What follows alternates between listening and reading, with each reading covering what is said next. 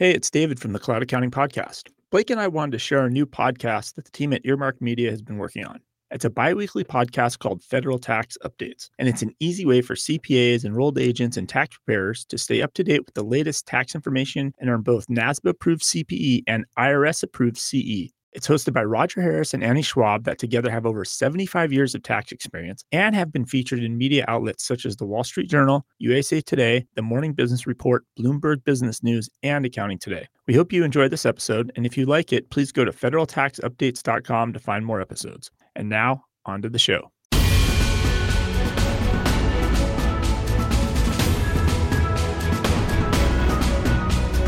Well, welcome back to another Federal Tax Update podcast. This is Roger Harris, and I'm joined as always by Annie Schwab. Annie, what are we talking about today? Well, we've got extensions on the agenda for today and a little bit of update from the IRS, some headline news. But for the most part, we're going to talk about extensions. We've made it through one deadline. We are approaching just weeks away from the April 18th deadline. So that's what's on the agenda. Talking about extensions. So if you're listening to this after April the 18th, about half of this you can ignore because everything we talked about is irrelevant. But I'm assuming most of people will hear it before then. But it's a good topic for next year if you've already passed April 18th. So that is true. All right. Where do you want to start? Well, I'm going to say let's start with the ERC. We haven't had a podcast so far where we haven't talked about the ERC. So before we jump into extensions, Roger, do you want to give us sort of an update of where we stand on the employee retention credit? Yeah, and there's, as you said, we've touched on every podcast, partly because it seems like every 2 weeks something new has come out. We get a little more information, and then more questions are created. So let's talk about where we are today. And I think we have mentioned this at least on the previous podcast, if not all of them. There was some questions about, look, all of us know about the ERC mills that are out there. And they're advertising huge amounts of money, and they're actually being pretty aggressive in terms of what they're doing.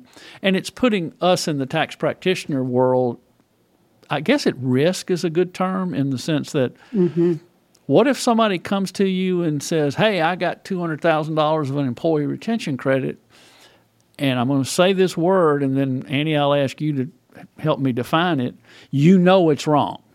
Now, knowing something's wrong, believing something's wrong, thinking something wrong is different. But the rules that we're going to talk about knowing. So how would you, first of all, define knowing something is wrong? Sounds kind of an absolute, like you are positive that you know something is to be true or to be false, so to say. And that's a difficult word to, there's a lot of gray areas in tax law. There's facts and circumstances, and there's things that are not black and white. And this is probably one of them. Unfortunately, the practitioner community was asking for guidance. Tell us what to do. We are tax practitioners. Somebody comes to us. We're not sure if they really should have gotten it. Maybe they should have. Maybe less than what they got. Maybe who knows what the scenario is. And so the community was asking, tell us, what do we have to document? What do we need to ask? What do we need to see?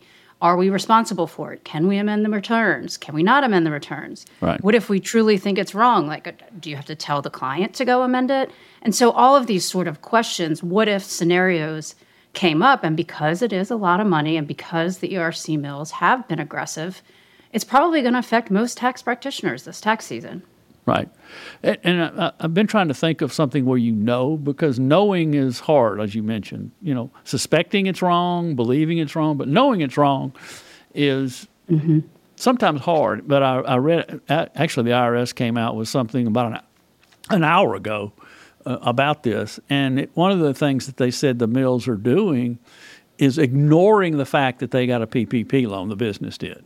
Oh, goodness. So that, I guess, you'd be pretty safe to know it's wrong if the credit that was generated ignored the fact that the wages for a PPP loan can't be used for ERC. So that, in that case, it's pretty clear.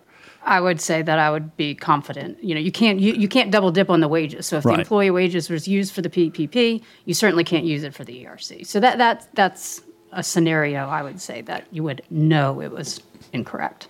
So here's what the IRS said, and then we'll talk about what that means to us in a practical manner, because it sounds pretty straightforward when you hear what they said until you start thinking about all the different places it could go. But what the IRS said, and they rely on the rules that we've always been governed by, which is our reliance on third-party information. That's always been an issue for practitioners, is how much reliance can you put on a third party's information? What work do you have to do? And it really comes down to, and it says you don't have to audit it, but you have to, feel comfortable that it's accurate. You have to factor in what you know or should have known, or a contrary fact, like, hey, they didn't include the PPP loans. And so what the IRS has said is that in the case of the ERC, if you don't believe you can rely on the company or the facts that are presented to you, the fact that you're required to amend returns to reduce the wages, they're saying you should not amend those returns. They have used this terminology, which again leads to a lot of other questions, that by amending the returns, you are perpetuating a false claim. So what their reasoning is you should not do something, even though it's required by the law, if you know it's false, because then you are just playing into the representation made by the ERC mill. So what they're saying is you should tell the client you're not going to amend the return. Obviously, they want you to turn into the IRS the name of the mill or the person or persons who did the claim. But you should not amend the return if you have reason to believe it's inaccurate, that the credits were inaccurate that they received. Right. So that sounds like, well, there's the answer. But well, no, because that leads you to the next. So now it's incorrect. What are you going to do? Send back the money? Well, yeah. Tell the client to send it back? Well, they don't even probably have it because they paid the ERC mill a fee for the preparation. So let's just say they got $100,000 in the credit. Well, they paid the ERC mill $20,000. So now, if they haven't spent the $80,000, which most probably have, to send that back is almost unrealistic. Yeah. That's kind of what makes this unique in the tax world, because we've run into this situation before. The ERC's got such big dollars, we're acting like it's something different. But we've been faced many times where someone has come to us with something that's wrong, and we're obligated, as we are in all cases with the ERC, to tell them it's wrong and tell them how they should fix it. And one of the fixes is to go back and amend the claim, if you will. But in this instance, to your point, Annie, most of these clients, if it was $100,000, they probably only got $80,000. If it was $200,000, they probably only got $160,000. So you're asking the taxpayer to give back the 100% when they only got 80%, or maybe 75%, or maybe they got 85%. And it's just, for most people, it's not a practical solution. But and that's one of the tools that we usually use to kind of navigate through these problems, that maybe there's some that'll do it. I don't know too many people that are willing to do that. Well, I don't know, but I mean, because the ERC mills are under such scrutiny, I bet some of them are closing shop. Even if you went back to them and said, that this was a false claim, or this is incorrect. I mean, I don't even know if you could locate them. Well, and that's what's interesting. You keep teeing me up for something else. There was an article in Accounting Today where they went to the insurance companies and kind of posed this problem. As a practitioner, you're faced with these ERC claims, and what their concern is these mills came out of nowhere to generate all the claims. As soon as they've milked everybody for all the money, they're going to be gone.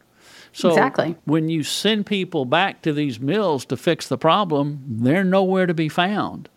And so, again, where does that leave us? I really don't care. I think the IRS should go after these mills heavily and stop the craziness that they're creating. But what the insurance people have suggested is that you document your advice, because the client's probably going to lose in here somehow. If it's truly not a valid claim, they're probably not going to be willing to, as we just said, pay back 100% when they only kept 80%. They're probably not going to be able to find the ERC mills. The penalties and interest when those claims are rejected are going to be massive. So the insurance companies are saying be very specific in telling your clients in writing the problem they're in and what they should do. And some of the insurance companies are even suggested a separate engagement letter. Now, if you're not going to do any work, I don't know what the engagement letter does, but and it might be too late for that. Yeah, well, you're engaging. What are you sending an engagement letter to say I'm not going to do something? I mean, usually you get the engagement letter to actually do something, but it's going to put us in a bind when we're dealing in people who we don't know and trust. Now, if the ERC came from a fellow person in the industry that you trust, that you believe knew the rules and followed them properly, then sure, we need to amend the returns. We need to do all the work that the law requires us to do. It's these pop-up mills that are going to create a problem. There's the other problem. When you say that amending a return perpetuates a claim, what else could perpetuate the claim? So, and we've just recently asked the IRS, once you start asking for guidance, you just never stops because they give you some guidance and then you need more guidance to clarify the guidance they just gave you. Give me an example. Give me an FAQ. Give me something more. Tell me, okay, now this. So, because the question that came to mind when they put this guidance out, if amending a return perpetuates a claim, does deducting the fees for a claim that's wrong and deducting those fees, does that perpetuate the claim? And that's probably 2020. That's 2022 deduction. 22. That's something you're seeing right now. So again, going back to our example, the client got a $100,000 claim. They only got $80,000, so they had $20,000 fees. Well, they paid $20,000, and I'd say their chances of getting it back are slim and none. But if I deduct that fee, have I perpetuated the claim by deducting the fee that they shouldn't have paid because the claim wasn't any good? So we've asked for some guidance on that, and I'm sure we'll get that guidance, and it'll create some new questions that will keep going. So we're in kind of a catch-22 this filing season, which is, we're in the home stretch, if you will. We've got, as we record this, we've got a little less than 30 days to go. But these are real-life problems, and we're actually using this as probably a good lead-in into why extensions might be a wise thing for us this year, because time might give us more answers, and we just don't want to do something that gets us in a bind.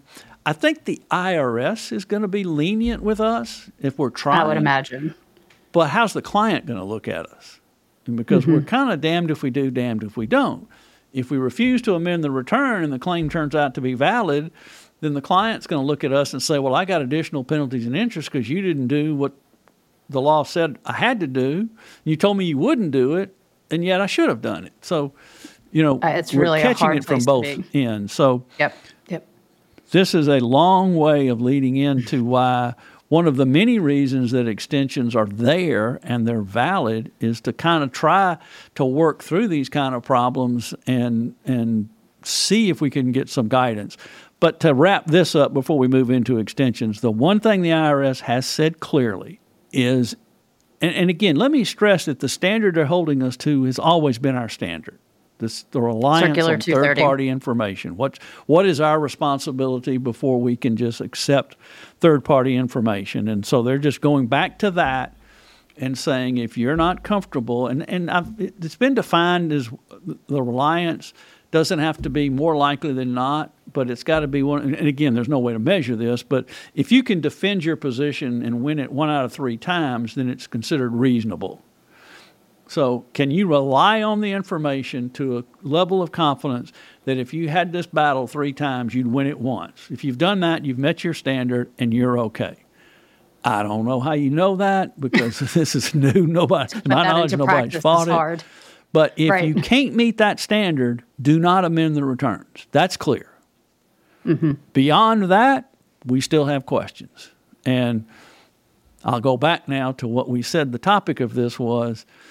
We'll eventually be back to this topic as we talk about extensions because time may solve some of these questions, but right now we don't have time. We got 28 more days or 29 more days. Something like that, yeah. So I don't think we're going to get answers to all of our questions then. So probably not. There you go. That's the ERC discussion for today.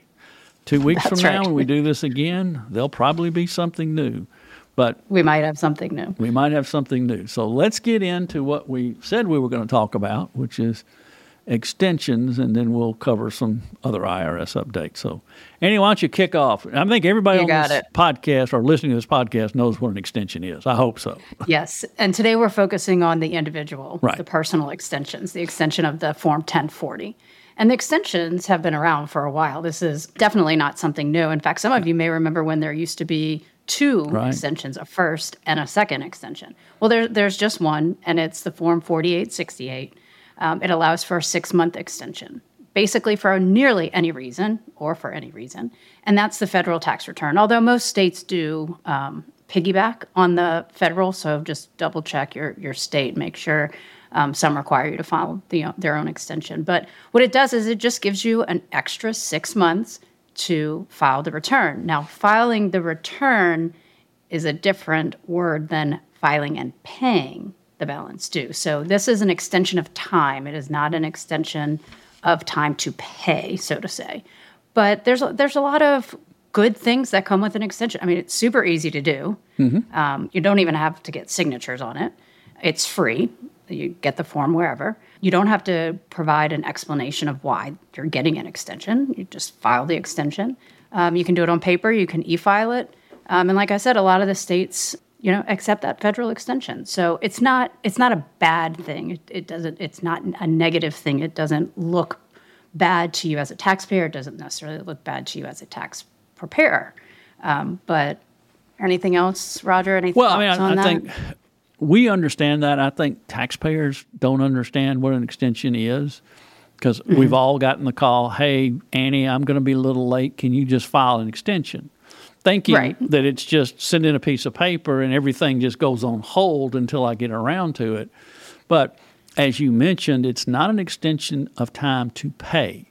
So there are some rules as it relates to how much money has to go in if the goal is to avoid penalties and interest. Now, if you just want the IRS to go away till October 15th, you can just send the form in and they'll assume you know what you're doing until you file the return. Yeah. Then they'll realize, well, that didn't make sense. So, right. I mean, there's late payment penalties. There's underpayment penalties. And some of those apply if you owe money, obviously. But, it doesn't mean that you're at higher risk for audit. No.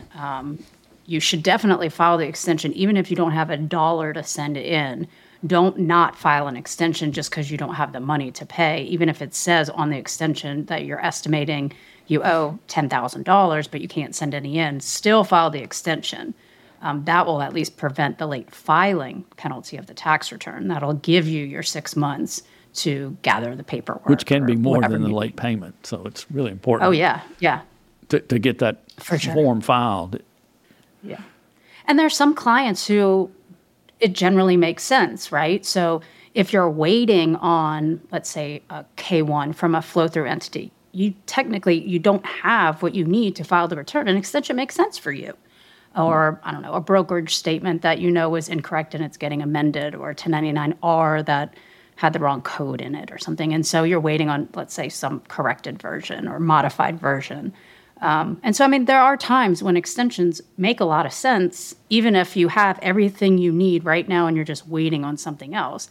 You should never just kind of estimate what you think that form is going to say and then file, because that's just going to cause a matching notice and more trouble down the way. So don't throw numbers on the tax return just because you don't have the actual form. Wait for the correct documentation, file the extension if need be, then complete the return before the extended deadline. Yeah, and as I said, taxpayers don't seem to understand that there has to be some thought that goes into the extension. Mm-hmm. They just think, I can be lazy, I can procrastinate, and Annie will file an extension and everything will be fine. Yeah. And don't let that burden fall on you. If someone literally has not brought you one piece of paper, and it's April the 17th, and they call you and say, hey, Annie, how about filing my extension? And you don't have anything to base it on, then what are you going to do? Because we know that there has to be some thought that goes into it. And we can talk about it in more detail. It doesn't have to be perfect. It doesn't have to be exact. Mm-hmm, mm-hmm. But the way I've always handled that, and then Andy, you tell me about you. If someone literally, I've known them for years and I've done their return, but they haven't showed up and they call me on April 17th and say, hey, file an extension, I'm going to say, here's what I'm going to do. I'm going to send you the form because I don't have any idea how to put any numbers on it. Right. And you put something on it and send it in by April the 18th, in the case this year, because I don't want the responsibility for the penalty because I made assumptions about what they would owe or wouldn't owe. And what they paid in. Paid in, and I know nothing. So what I have always done, and then I'll let you talk about it, is in those instances where I have nothing to base it on, nothing, then I'll furnish them the form or forms if the state requires one. And I'll say, I don't know what to put on it other than your name and address. So you've got to get within 90% of what you think you're going to owe. So here's the forms. Make sure they get postmarked and keep a copy. Now, yeah. Annie, would you do anything different? Well, no, not necessarily. I mean, there's different scenarios. So, like, if this taxpayer knows that they always get refunds and everything's the same, and so those kind of scenarios. So, tax practitioners, we are slammed at this time. There's a reason that we also file extensions. It's not just because our clients might be waiting on something, but as a tax practitioner, spreading the workload over through the summer months, I mean, one, avoids mistakes. Everyone is tired. If there's a really complex issue with a particular client and you need to do research on it, instead of spending hours and hours of research, put that one on extension, do an extension estimate, and then focus on that when you're not as busy. Maybe we were just talking about the ERC. If we're waiting on guidance about something, we need something more from the IRS to feel comfortable in filing the return, use the extension. Again, estimate, complete the extension form, and send it in. Like we said, if a taxpayer doesn't owe, then there's not going to be penalties and interest on that. I mean, you need to file the extension to meet the deadline, but there won't be additional penalties and interest on an amount owed because you don't owe anything. I mean, there have been times when I've called up family members or friends and been like, hey, guys, I'm filing an extension for you. I didn't get around to it. You generally, not going to owe any money, so there's not going to be any penalties and interest. I'll do it next week or the week after. It doesn't have to be 6 months. You could do the return the day after the deadline. Sure. So, I mean, there's different scenarios, whose stuff's been sitting there the longest, who maybe, what if they hadn't paid you for the prior year? Well, I'm not going to make them a priority. Nope. They still owe me for the tax preparation from the year before. And let me tell you, there are a couple of clients that if I file an extension and that means that they no longer want to use me as a tax preparer, I'm okay with that because there are a couple that are real pains, and I'm okay with them if they ended up going somewhere else. So there's all it's from the taxpayer side, it's from the tax practitioner side.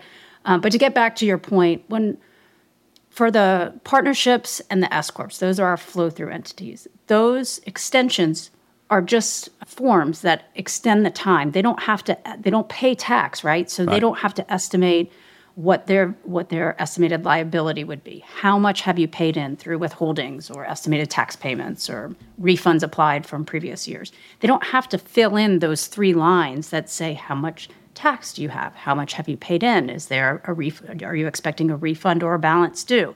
So it's easy to just sort of file those extensions for the partnerships and the S-corps.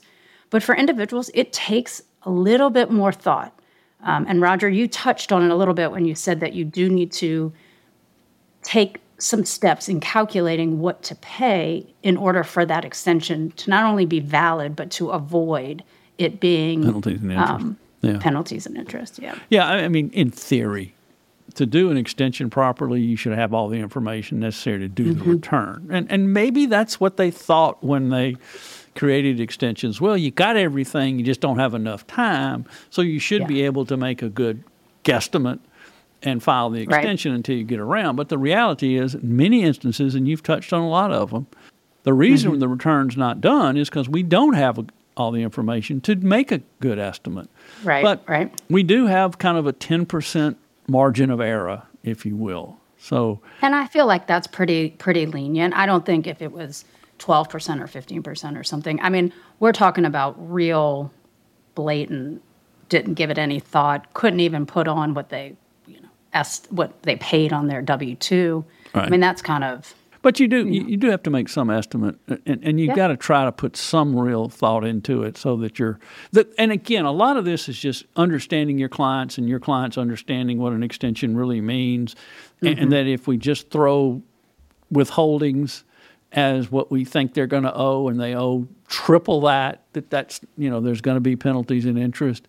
And I think another thing you mentioned that I think sometimes we don't think about is use it for your own good. If you just need to spread the work out some, extensions they're there for a reason. Again, they're not looked down on. They don't increase your chances of audit.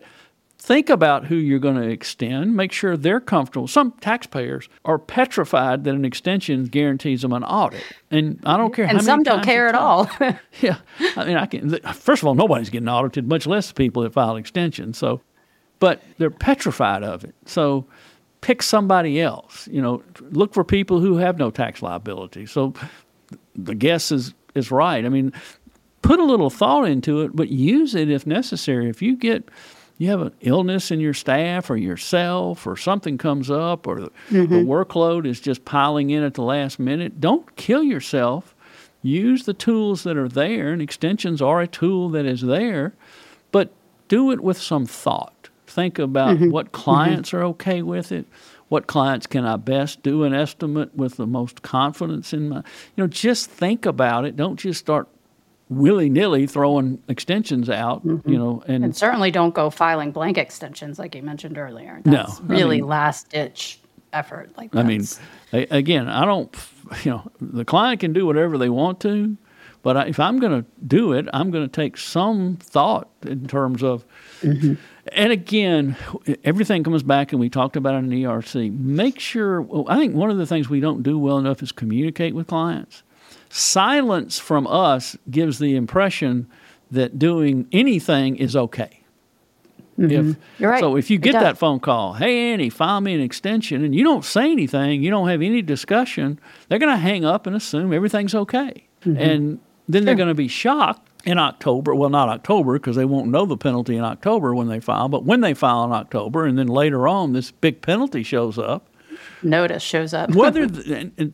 This is when you realize which your clients are friends and which are not. When that big penalty shows up 60 days later, they're going to blame it on you because they're going to tell you, if you'd have told them this, they would have gotten all the information. Now, the fact that they haven't gotten you all their information on time in the last 10 years, they won't think about that, but they're going to blame it on you because you didn't make it a point. You didn't talk to them about it. You didn't drive home the message that I can do that. You needed it. But here's what I need, or here's what the rules are, and here's what you need to understand is going to happen if this is not close, if this is just a stall tactic or whatever. Right. And it shouldn't be because you don't have the money to pay, because there's other ways to deal with that. Yeah. And you're right. There are penalties associated. And I did look these up just to double check before we were talking today, but there's a failure to file, a failure to pay, and an underpayment penalty. Those are, there's lots of other types of penalties, but these are the three most common. You're not into fraud or. So you've got the failure to file penalty, which you would have to pay 5% of the amount due per month, and that maxes out at like 25% or something. But, right. Yeah, and then you've got the failure to pay, and that's 0.5% of the unpaid balance, again, per month, up to 25%. And then there's the underpayment penalty, meaning you didn't pay enough in, and that's got, at the federal interest rates. They're applied for the number of days late. So there's three things to consider there. Now, the failure to file, that's easy. You just file the extension and then meet the extension deadline. That one's relatively easy to avoid. Failure to pay is you didn't pay the balance due. So as you're thinking about extensions, they have what they call safe harbors, which at least, let's say, protect you from the time of the extension until you file the return if you pay enough in. So you've got the 90% rule, which is you pay 90% of the tax on the current year return. So if we're talking about this year, if you estimated your income and your tax liability and what you paid in, when you file the extension, as long as you send in 90% of the amount of the tax liability on the current year return, you're okay. Yeah. 100% from the prior year return. So if you looked at your 2021 return and you looked at the total tax liability, as long as you pay in 100% of that, then you're okay. Now, if your AGI on last year was over 150,000, they moved that 100% to 110%. So there's some safe harbors, let's say, that can assist you when you're trying to calculate what you need to send in with extension. And remember, these penalties, each of those safe harbors apply to different things. One's with estimated tax, one's with the extension. So, think through all this. But really, the only time I think an extension is a negative is when it's a signal that you and your firm are just not with it. That the only reason these forms are being filed is because you just can't get around to getting your work done. You have everything you need. You've had it for an extended period of time, because, again, we hear these stories. I took everything to my tax preparer in February, and they still filed an extension. Now, again, short of an extraordinary circumstance, natural disaster, health or something, extensions can send the wrong message because a lot of people don't want it. They may have refunds coming and they want their money. Yeah, they want their money. Yeah. And so don't allow extensions to send a negative message about your business. But other than that, they are a very common and useful tool. And we should use them, but use them wisely and smartly and make sure our clients are understanding what it means to file an extension. It doesn't mean you're going to get an audit. It doesn't even mean you'll get a penalty, but there are rules you have to follow. Yeah. And it's not uncommon that you get a notice for penalties, and the IRS does. There's something called the first-time abatement penalty. There's the reasonable cause. So, even with penalties and interest, generally you might be able to respond to a notice and say, our failure to file or to pay or make deposits, this is the first time we've ever missed a deadline or underpayment or something like that. There's a first-time abatement. First time that's there. And then obviously reasonable cause. If you can explain why the situation occurred, generally those are more health issues or relied on a professional and got poor advice or something like that. Right. Another kind of interesting scenario that leads into another thing we need to talk about is you get the return done and you show it and they owe $30,000. And they go, I don't have $30,000, file an extension so I don't have to pay it till October. That's not what the extension how it works. is for. No. But again, that's the taxpayer's mentality that all I do when I file the extension is push everything back to October 15th with no consequences of doing so. So what we need to talk about now is in those situations, because we all are going to have them, where people get the returns done.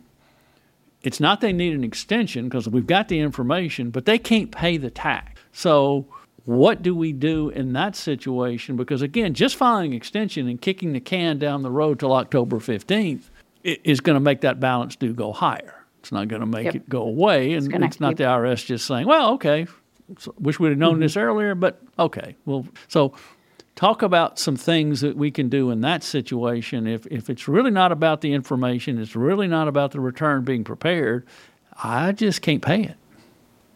Yeah, and the IRS is aware of that and has been dealing with that for years and years. And they have payment plans, installment agreements. There's some that are for personal and for business. Some, have different time frames. If you think you can pay it back in the short term, in the long term, within 180 days, all of these things come into play. But there's an automatic online application that you can just jump online if you owe $50,000 or less, and that includes the tax and the penalties and the interest in that. And you've filed all the tax returns. You can get an installment agreement. A short-term version of that would be 180 days, and that is if you owe $100,000 in combined tax penalties and interest. So there's thresholds for the amount that you owe. There's timeline for when you think you can pay. There's, they can take it out of your account. You can write checks. You can negotiate different terms if need be. And then there's also the option for offer and compromise. So that's another, way to pay your balance due. Now that's way more complicated. You have to submit lots of documentation. There's a pre-qualifier tool on the IRS. So it's more of like something has happened. You don't even have assets that could be used to support your balance due, I guess. So, I mean, they try to help you out. I'm not saying that everybody's going to get this automatic application, but getting an installment agreement and getting into a payment agreement is one way to go, and at least it stops the notices from coming and the penalties and interest from increasing. And there are some fees. It's not free. Yeah, there are. I mean, not paying your taxes on time has cost. There is the form, and I'm sure it's in almost every tax software out there, that you can actually send with a return for an installment agreement. Now, again, if you've got people that owe hundreds of thousands of dollars, it's different than if somebody owes $10,000 and can't pay it. You can literally file with the return the installment agreement form and set up a payment plan. You're going to have to give them right there, the information, and there's a fee. But so the point being is, don't let someone who can't pay it think that extending and filing does anything but make the problem worse. Deal with the issue of, well, how much can you pay? When can you pay it? How much can you afford? I mean, obviously, you're going to have to pay it. You're not just going to. Yeah. I mean, I guess you could, if you thought you had an offer in compromise reason, that was probably the precursor to the ERC mills, is all the people on TV saying they can get you out for 10 cents on the dollar or something like that. I still hear those. Yeah, they're still out there. But for the most part, our clients have tools to be able to pay the taxes with the return and go ahead and deal with it. Now, Annie mentioned those online tools. Those are available as well if you're in the collection process and you've got past due balances. There are it's what, $50,000 for an individual and $25,000 for business. So that's right. If you're dealing with a client that has some past due taxes, and again including penalty and interest, those online tools are not just available when you file the return. They're available to any individual who's gotten behind. Now you can get above $50,000. But you're going to have to document it. You're going to have to negotiate with the IRS and do those sorts of things. I think you have to send in some additional documentation. Yeah, there's more, but it's a little bit more complex. But if you, this is the type of thing, like let's say you owe for 2020, 21, and now 22. They'll combine all of that together, update the payment plan. So, even if a client comes to you and they're already on an existing payment plan with the IRS, you can still work with that plan and combine any balances due. Yeah. So, again, use extensions when they're necessary, when they're helpful for both for the taxpayer or the practitioner. Put some thought into it. Don't just mass send out blank extensions. Right. Don't confuse extensions with paying, because there's additional tools for paying. And explain that to the clients. Yeah. Communicate with the clients so that they know what you're doing and why you need it and why it matters. Why you need the information. Yeah, it's the discussions that we have with clients that makes us different. If all you do is take numbers and put them on a tax form, you're just a human calculator. That's really all you are, because you're just plugging numbers into software and calculating. It's these discussions and these making our clients knowledgeable taxpayers that should make us better at what we do and more valued to our customers. So, again, use extensions when extensions need to be used. Use the payment tools and plans when they can be used. Use them in combination with each other. But talk to clients. We talked about the ERC. Explain the issue to them.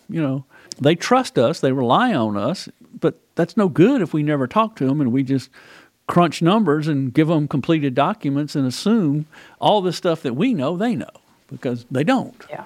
If they did, they wouldn't be coming to you. So, and take a deep breath, move slow, avoid errors, look at your client list, look at your staff's capacity, and then figure out what you can do. And if one thing COVID taught us the last few years, it's that tax seasons never end.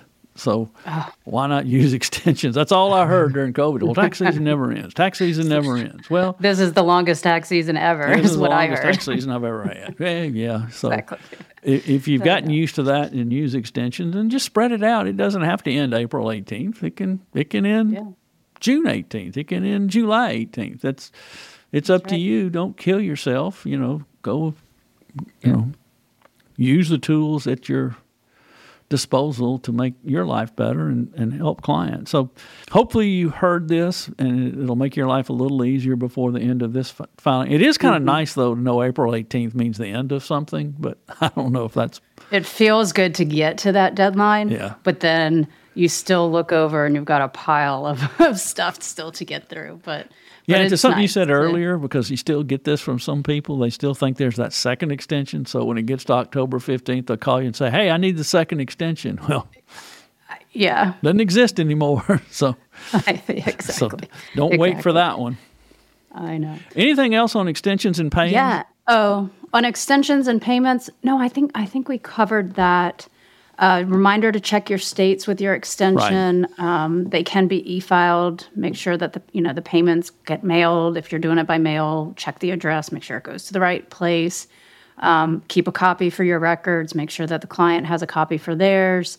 No, I mean, I think we hit the basics. Yeah, I think if you've been in this business for any length of time, this is something you've done. This isn't anything new. But maybe put a different approach to it and put a little more thought into it and use it to your benefit and make your clients' tax season and your tax season maybe a little better. Mm-hmm. As always, we try to leave time at the end to kind of talk about stuff that has come out. Some of it has come out within the last couple of weeks since we did the last podcast. Some we've just been sitting on. So where do you want to start on news from the IRS? I guess let's start with the information returns, the e-filing requirements for the information returns. Right. Beginning on January of 2024, so the beginning of the year, all tax practitioners who file more than 10 informational returns, I think that number was it 250? Yeah. 250. That is now decreased all the way to 10. And that's not like 10 W-2s or 10 1099s. It's in the whole series. So if you do 5 W-2s and 8 1099s, well, you pass the threshold. You need to e-file. So that's going to be a change that just consider it. Keep it in the back of your mind. Think about your business processes. That is something that you probably need to give some thought to as we approach the end of the year. Yeah, because this is, again, the continuation of trying to get as much of information into the IRS electronically as they can. Because as we saw during COVID, when paper comes in, it can get backlogged in good times. It's awful during a pandemic, but even in good times, too much paper. So we're going to see this continued pressure to do things electronically. So it's a pretty big jump to go from 250 to 10. And there's a lot of tools. The IRS has a tool for e-filing 1099s. There's a lot of good products out there for 1099s, W-2s. Yep. Just don't wait until December to start thinking about this. Right. This may be a good time if you've got clients who need to switch to a payroll service like an ADP, Paychex, or whatever, Gusto, all those places where they take on the responsibility. But if you are responsible currently for preparing those W-2s or 1099s, come January, you're probably going to need to do those things electronically. If you've never done that before, it's going to take you a while to figure it out, be set up, be organized. So just don't wait till the last minute. Get through tax season and then maybe look at your client list and decide who this is going to impact and start that discussion with them while you have plenty of time. Communicate before it's too late to make the change, to implement the new steps, the process. And with your staff, too. It might require you to do some training with your staff or invest in some other technology or software. And just get prepared. So. These kinds of things are, change. Most people don't like change, but hey, it's happening. It happens. What about RMDs? RMDs? Yeah, no, we can go there. It's just that April 1st, so it's coming up just in a couple of days.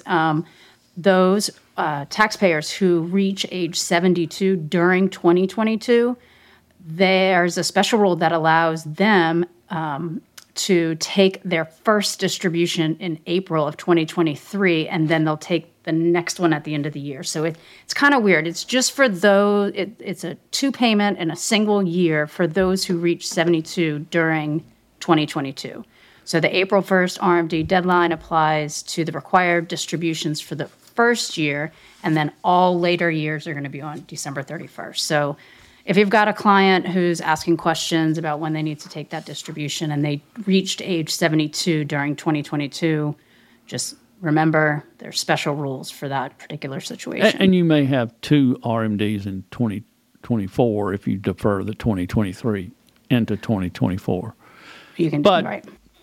Senseless plug for our last podcast, go back and listen to our discussion of the Secure Act 2.0 because these RMD rules are changing. But yes, if they're turning 72 this year, they can kick it into next year, but they still are required to take one for next year. So there's some planning opportunities if those RMDs are substantial in amounts as to whether you're better off to kick it into next year and have 2 versus take 1 before the December of this year and then take the 2024 next year. Yep. Next year. Double up. Right. Don't double up or double up. Whatever's in your right. Yeah, there you go. That's probably easier to say. Yeah. You can double up or you cannot. What else? So I meant to mention earlier when we were talking about, underpayment and penalties and interest and getting notices from the IRS.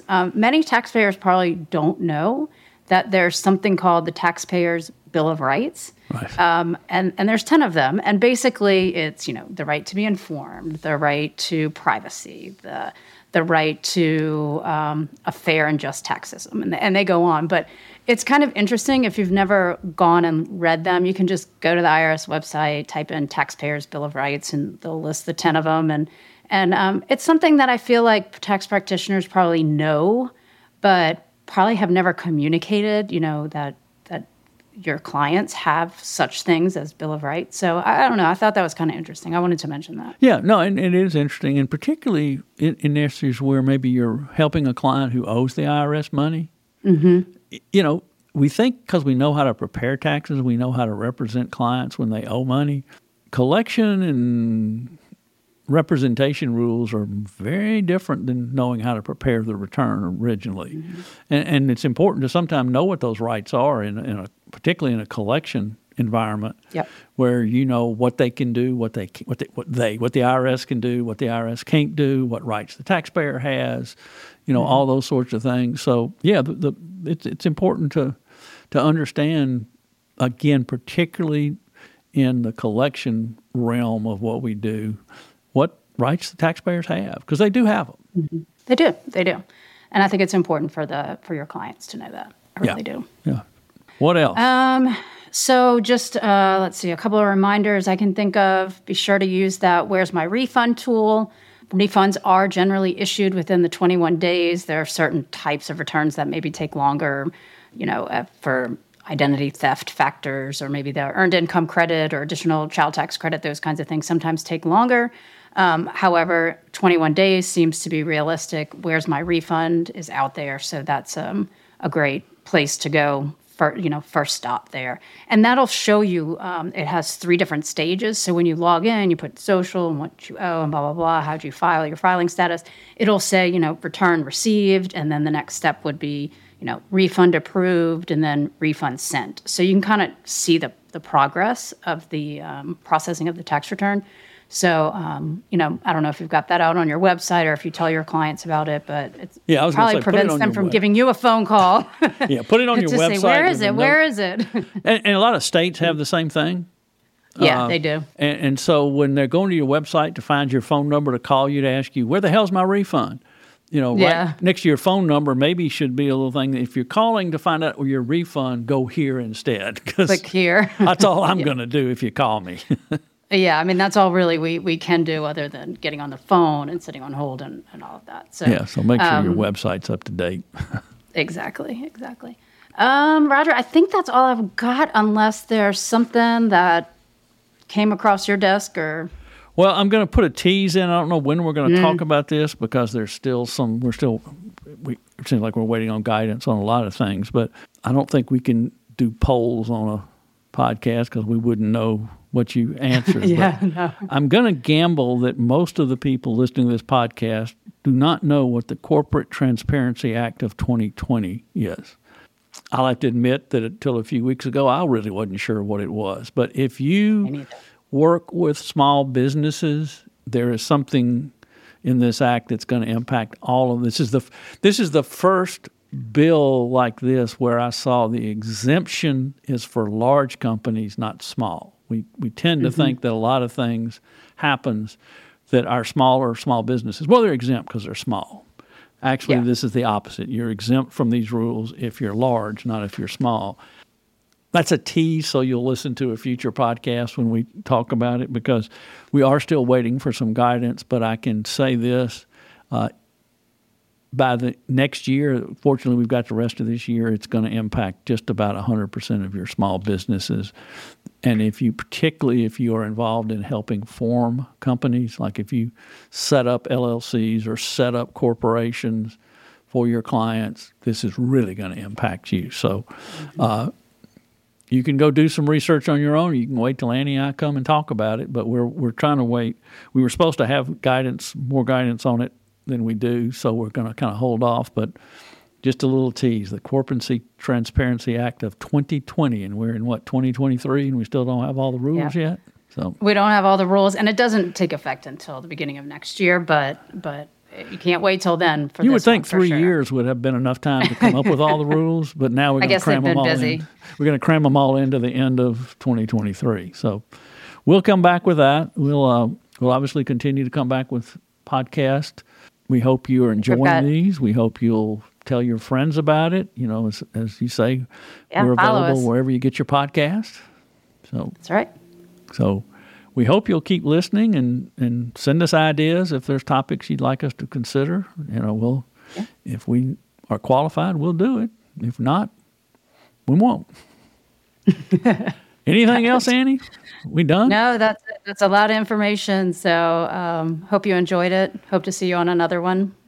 Yeah, hang in there. Depending on when you're listening to this, either congratulations, you made it, or hang in there for a few more days. It's almost over. So it's almost over. Well, Annie, as always, pleasure to do this with you. Thank you for all you do. Annie does all the work on this. So if you like what we're talking about, she gets all the credit.